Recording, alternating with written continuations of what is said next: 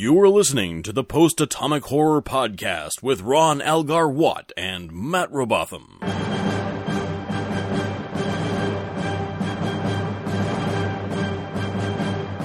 Episode 25, covering Return to Tomorrow and Patterns of Force.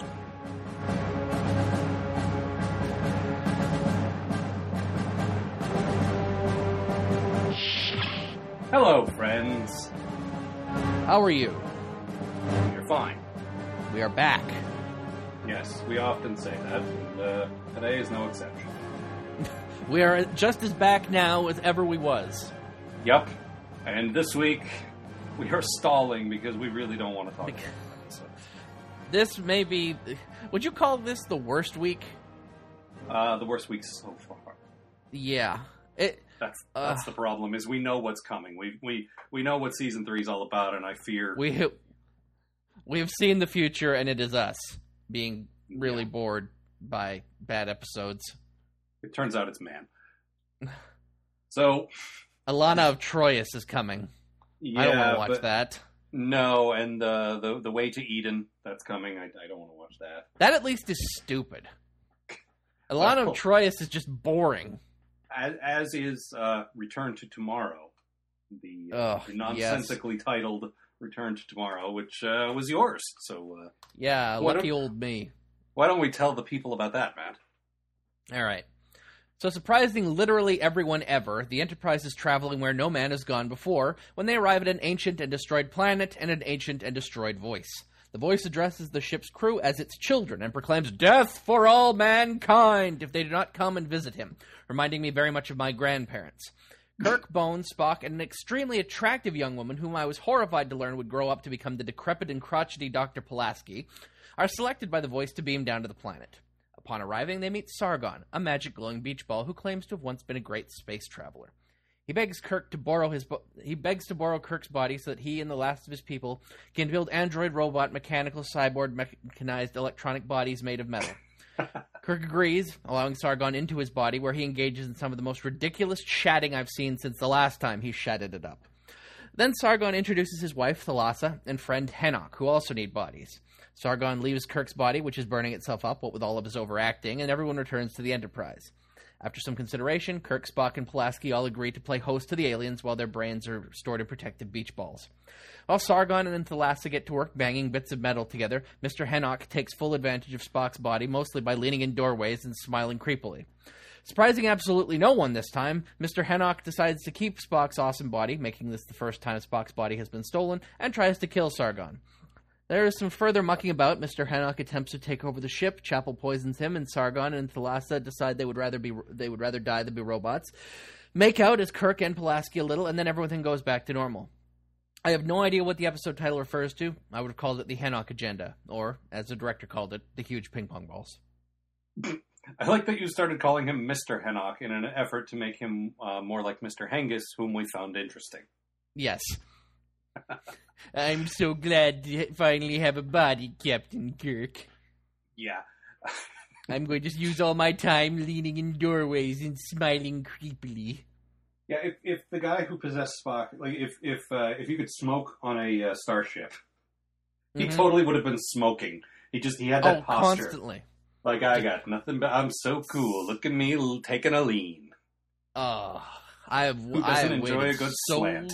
I have waited so long to lean in a doorway. So, was this episode an 8-parter? Because I'm pretty sure... It felt like it. Several days passed as we watched this, and I have no idea how you were able to come up with so many words for your summary, because, frankly, I actually wrote my own summary for this. I know we don't usually do it this way, but I can sum this up in 6 words. Bodiless aliens possess crew, then die. Oh, yeah, that would have saved me a lot of time. Can I go back and do that? No, because you had jokes. But I wanted to make the point that really covers everything that happened, only it happened in 52 minutes, or however long the episode was back then. There was a point towards the end of the episode when I checked to see how much time was left, and we'd only been 20 minutes in. Yeah, I like how you started that sentence by saying near the end of the episode. It only felt like near the end of the episode. It was actually the entire episode felt like the end of the episode. There was nothing going on for so long. Okay, you know, and often I make allowances and say, okay, you know what, TV was different back then. Like, we have different sensibilities. Movies are faster paced and more editing now, and blah, blah, blah. But you know what? We've watched a lot of episodes that kept us on the edge of our seats. Yeah. You look at an episode like The Doomsday Machine, where every minute is something cool happening, and it's not a pacing issue at all. And even when nothing is happening, the tension is just ratcheted up. But this was just there was nothing. No tension. We knew possibly, you know, Pulaski, whatever her actual character's name was, might die, but Kirk, Spock, and Bones would be fine, because they always are. Yeah. And I mean, like, that's true every week, but, like... Yeah. They don't even, like, there's not even any pretend tension here, you know? It's just like, well, by the 10-minute mark, we were already figuring out where this episode was going to go. Okay, well, this guy's going to steal Spock's body, and then this will happen. Yep. And then possibly this chick will join up with him. I briefly suspected that she might be banging the guy in Spock's body. Yep, and they hinted at that even, so you weren't completely wrong. Yeah. But... So, yeah, mostly it was about the 25-minute mark, which in relative time felt like hour 5. I just started checking my email, looking at my RSS reader, looking on Twitter, just like, well, have I missed anything? Nope. In fact, I'm pretty sure we were having some technical issues at that point. Skype stopped working. And we had to ask each other, are you just bored, or are you not making jokes right now? Yeah, no, it was just, there was nothing happening. No, and typically we try to, assuming both of us are at full capacity, with full energy levels, we do a bit of like an MST3K thing where we watch the episode and we both shout jokes at the episode. But there wasn't enough happening for us to do that. Mm-hmm. There was nothing. The only salvageable piece, Bones is always okay. Yes. He was all right. But the only salvageable piece, other than, a few Bones lines here and there, was Kirk had a very famous speech that's repeated and referenced in lots of other things, which is the "Risk is our business" speech. Yeah, that was pretty cool. It was, but it felt out of place here. It belonged in a better episode, because it felt like somebody wrote a good speech and just had it lying around a scrap of paper, and they're like, Kirk needs to make a speech here. Let's use this. Mm-hmm. And I mean, Shatner gets another chance to do his whole bit during this episode too, and during that he just, oh my god, lots of eats all of the scenery, every bit of it. And what's weird is you see Nimoy, and you see Diana Muldaur, the chick who played the chick, and later Dr. Pulaski, as you said, also get possessed, and they're not thrashing all around. They're playing it like my character does this and my character possessed, like an actor would. Yeah, and Nimoy, it's always good to see when he's given a chance to actually smile. Yep. Or laugh or anything like that. Like, that was cool. It's always good to see him, because we're so familiar with the character now that it does seem out of place and creepy. Yeah, it was very off-putting seeing it. Just as soon as he leans in that doorway, you're like, that dude's up to something, and he wants Spock's awesome body, and who wouldn't? Well, of course. We all want Spock's body, Matt. We do. Let's be honest. No, I am being honest.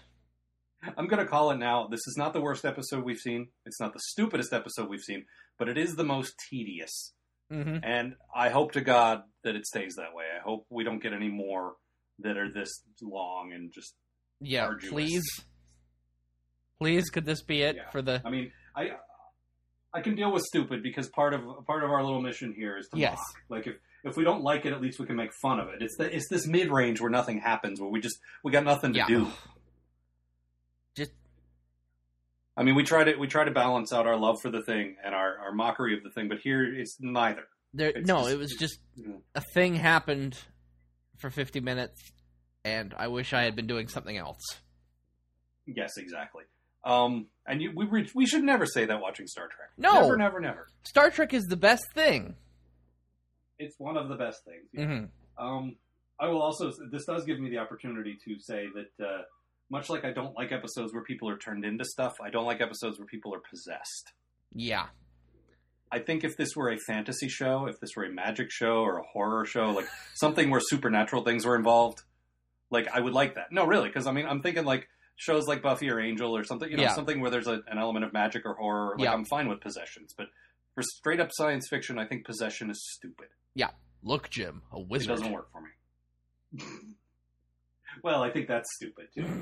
That's a whole other thing. But we don't need to go back into cat's paw.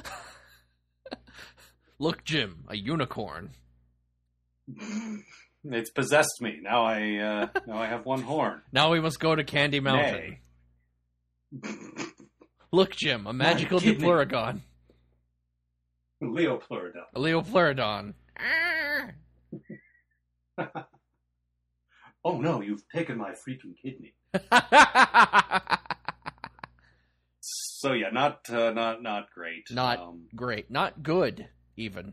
No, and not bad enough that we can say anything funny about it. Yeah. So there's that. Again, I don't like possession episodes. And the thing is, like, if you get an episode that's kind of weak, like the Immunity Syndrome, you make up for it by writing awesome character stuff, and that makes it strong again. Mm-hmm.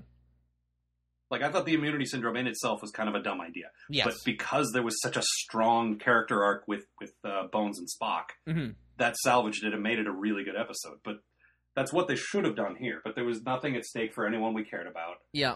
And the two main guys were possessed for most of the episode. So yeah, so like all we really had was Bones and Scotty, and I think Chapel played a pretty major part in this one. But like they didn't have a whole lot to do, you know? Like, oh yeah, poor Chapel. Once again, when Spock was possessed, he's suddenly like, "Oh, how are you doing?" Say. You know, he's like touching her face and stuff. Uh-huh. And fucking poor Chapel, just like trying her best to hide her crush from Spock and trying mm-hmm. to be professional about it. And then, through no fault of his own, he leads her on, and it's like, I feel so bad for that chick. Yep. But anyway, anything else about this one, or are we ready to push? No, forward? I think that's about it. I hope that's about it. All right. Let's never talk about this again. Let's never speak of it again. Yeah. On to Patterns of Force. So 4 episodes ago, we visited the Gangster Planet. You know the one. It had the gangsters on it. 4 episodes from now, we'll be visiting a planet modeled after ancient Rome. And this week, it's the Nazis. I hate these guys. Actually, I don't, at least not in fiction. But seriously, all the Just Like an Ancient Earth Culture episodes are right in a row like this? I knew to expect them when we began, but not all sort of bunched together like this. Damn it, Star Trek, don't make me get bored with you. That's not supposed to happen till Enterprise. So yeah, the Enterprise, the real Enterprise, not the stupid Scott Bakula one, goes to planet Swastika 2 to catch up with the Federation historian. Kirk and Spock beam down to discover, via convenient and cost-saving stock footage, the thing I told you happened. It's a planet of Nazis.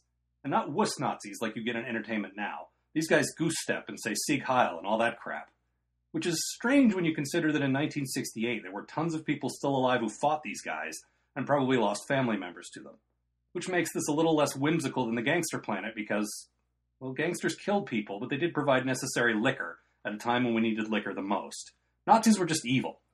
Which begs the question, when people on this planet have internet arguments, who do they compare their opponents to? Anyway, Kirk and Spock beat up some guards and take their uniforms, which I'm pretty sure is like the secondary or tertiary directive after that non-interference one nobody pays attention to. Then they get caught. Then they escape. Then they get caught again. This goes on for a while, and we gradually accumulate more forgettable characters, including a bunch of beret-wearing La Resistance types. Eventually they discover that the historian they were looking for has been drugged into being Hitler. Which, okay, I'm sure there must have been a good reason that somebody developed a drug to turn somebody into Hitler, but damned if I can think of one. Kirk snaps him out of it by killing him and ruins another planet before riding off into the sunset. But since this was a planet of Nazis, we're okay with that this time. Ugh. Yeah. This was better and had some fun moments in it. I will definitely say that. It did. Yes, absolutely. But it was still not great. No, not good. And again, like I said, we got them all not exactly in a row, but very close. These let's go to a planet that's almost exactly like Earth. Mm-hmm. It's starting to feel like there's no wonder that the ratings dropped in season 2. Yeah, no kidding. I mean, I'll give it a little credit. The Nazi thing was a direct result of an Earth human who knew about Nazis. Yep. And that works so much better than dropping a book on it or parallel development or whatever. You leave a copy of Mein Kampf on a planet, and the people are just going to think, this guy can't write for shit. Yeah. And look at the drawing he did on the inside cover. This isn't any good either.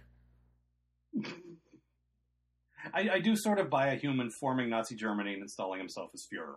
Mm-hmm. But I think it worked better in the Justice League episode when Vandal Savage did it. Yes. Well, I mean, everybody's met that guy who's just a little too into Nazi paraphernalia. Well, sure, in our circle, it's actually a girl. But, Yeah. Yes. It must not have been a lot of fun for Nimoy and Shatner, because they're both either Jewish or of Jewish extraction. And again, it's only about 25 years after the war. Yeah. I can't imagine these guys were having a lot of fun dressing up as Nazis. Here, put this on. My dad was Do I in a have to? concentration camp. No, you're fine. Yeah. Put this on. You look It'll good. be fun! Well, everyone looked good in that episode, let's be honest. Well, Or yes. in that uniform, rather. Yes. There was a bit when they're escaping the cell, which was just absolutely ridiculous. They have these little subcutaneous tracking devices, and they dig them out of their arms with a piece of rusty metal from the bed, and then rub them against a light bulb. Yeah, so on top of everything else, they also pick up Nazi tetanus. I'm pretty sure they haven't been inoculated for Third Reich tetanus. So yeah.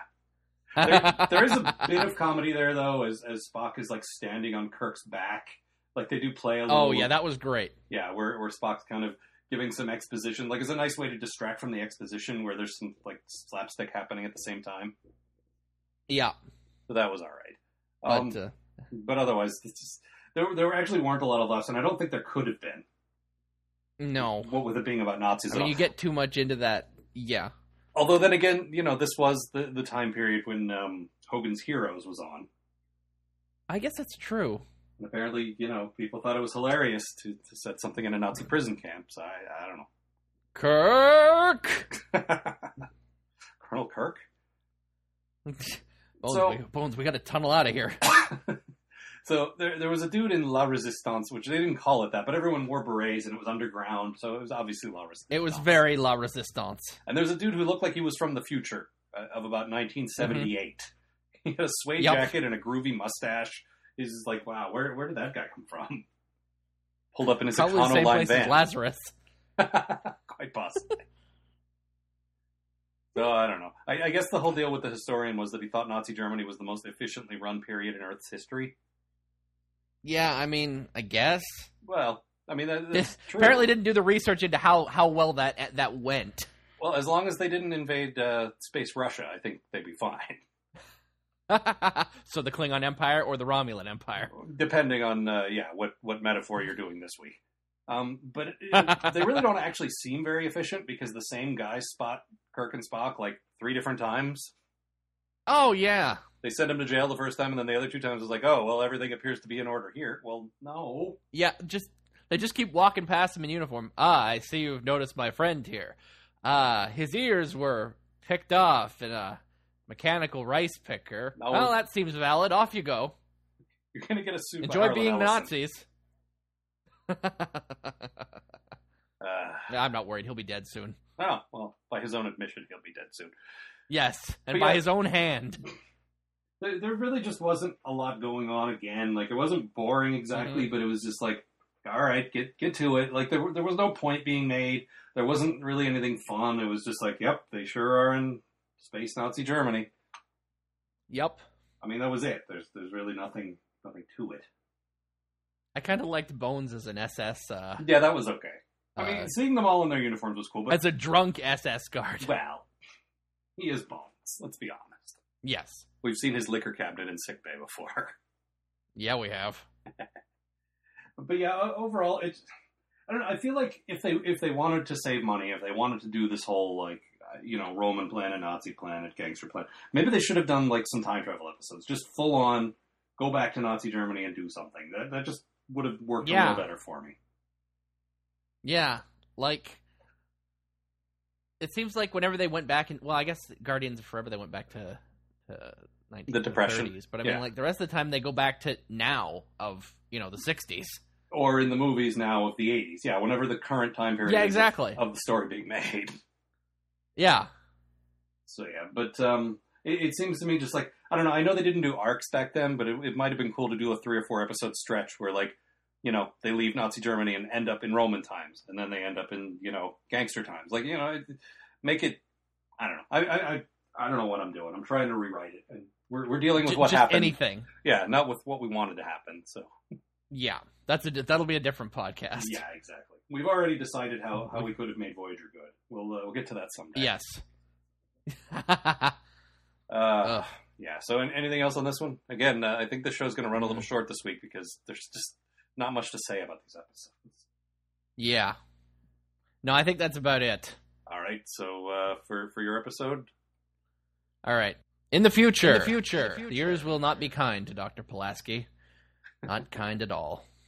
Oh, I like that character. But we'll get to that later. Yeah. And for Patterns of Force, in the future, Space Poland is invaded by space Nazis, while Space Neville Chamberlain advocates a futile policy of space appeasement. In space. In space. All right. You got a quote? I do. Bones basically sums up my feelings on this episode perfectly. That's the most ridiculous statement I've ever heard. Need we say more? Thank you. Thank you, Bones. And mine is the obvious one. There were a couple of okay quotes here, but this is... sometimes I just go with the on-the-nose one because it's just so great. And this one is no exception. Your uniform, Captain. Yes, it's a shame yours isn't as attractive as mine. Gestapo, I believe. Quite correct. You should make a very convincing Nazi. So, yeah. Next week, hopefully, we have some better episodes coming up. Unfortunately, I fear as Season 2 comes to a close and as we start slogging through Season 3, we're going to have weeks like this where we're struggling to have stuff to talk about.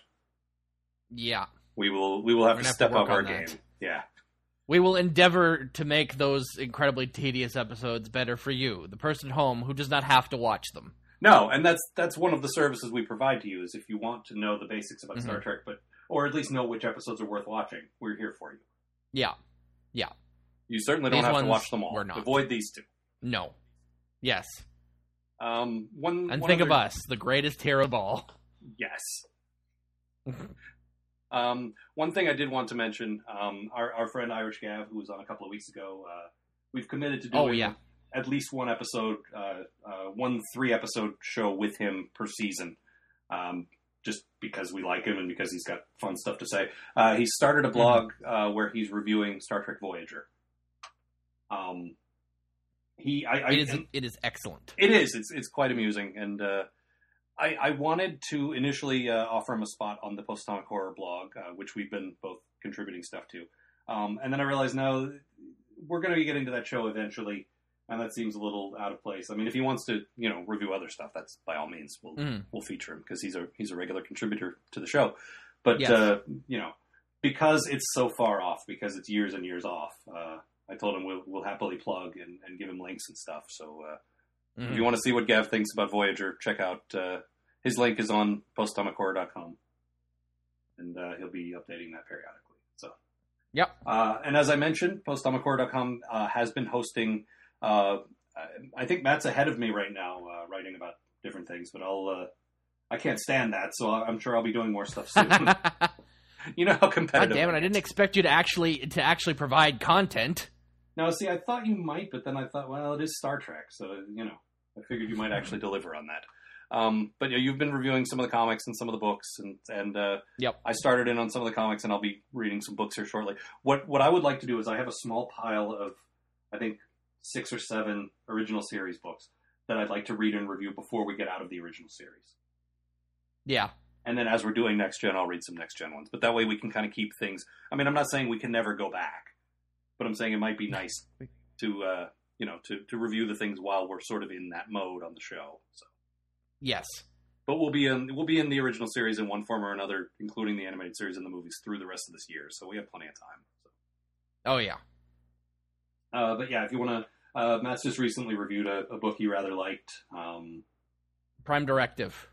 Yeah, which Judith and Garfield Reeve Stevens, those guys put together excellent Trek books. So really good stuff. Reviews on the website. Yep, and like I say, I'll be coming up with some stuff soon. So check that out, and hopefully next week we'll have some better episodes for you. Yeah. So that's all for now. All right, see you, folks. The Post-Atomic Horror Podcast is published weekly and is available via iTunes or on the web at postatomichorror.com. This program is a co-production of Ron Algar Watt and Matt Robotham, and all original material contained herein is their intellectual property unless otherwise noted. All clips and references from Star Trek and related media are used without permission from CBS, Viacom, and/or Paramount Pictures. Fair use is assumed for the purposes of review and parody, and the aforementioned co-producers do not receive any form of profit from this effort. Listener feedback can be sent to podcast@postatomichorror.com. An on-air response is guaranteed.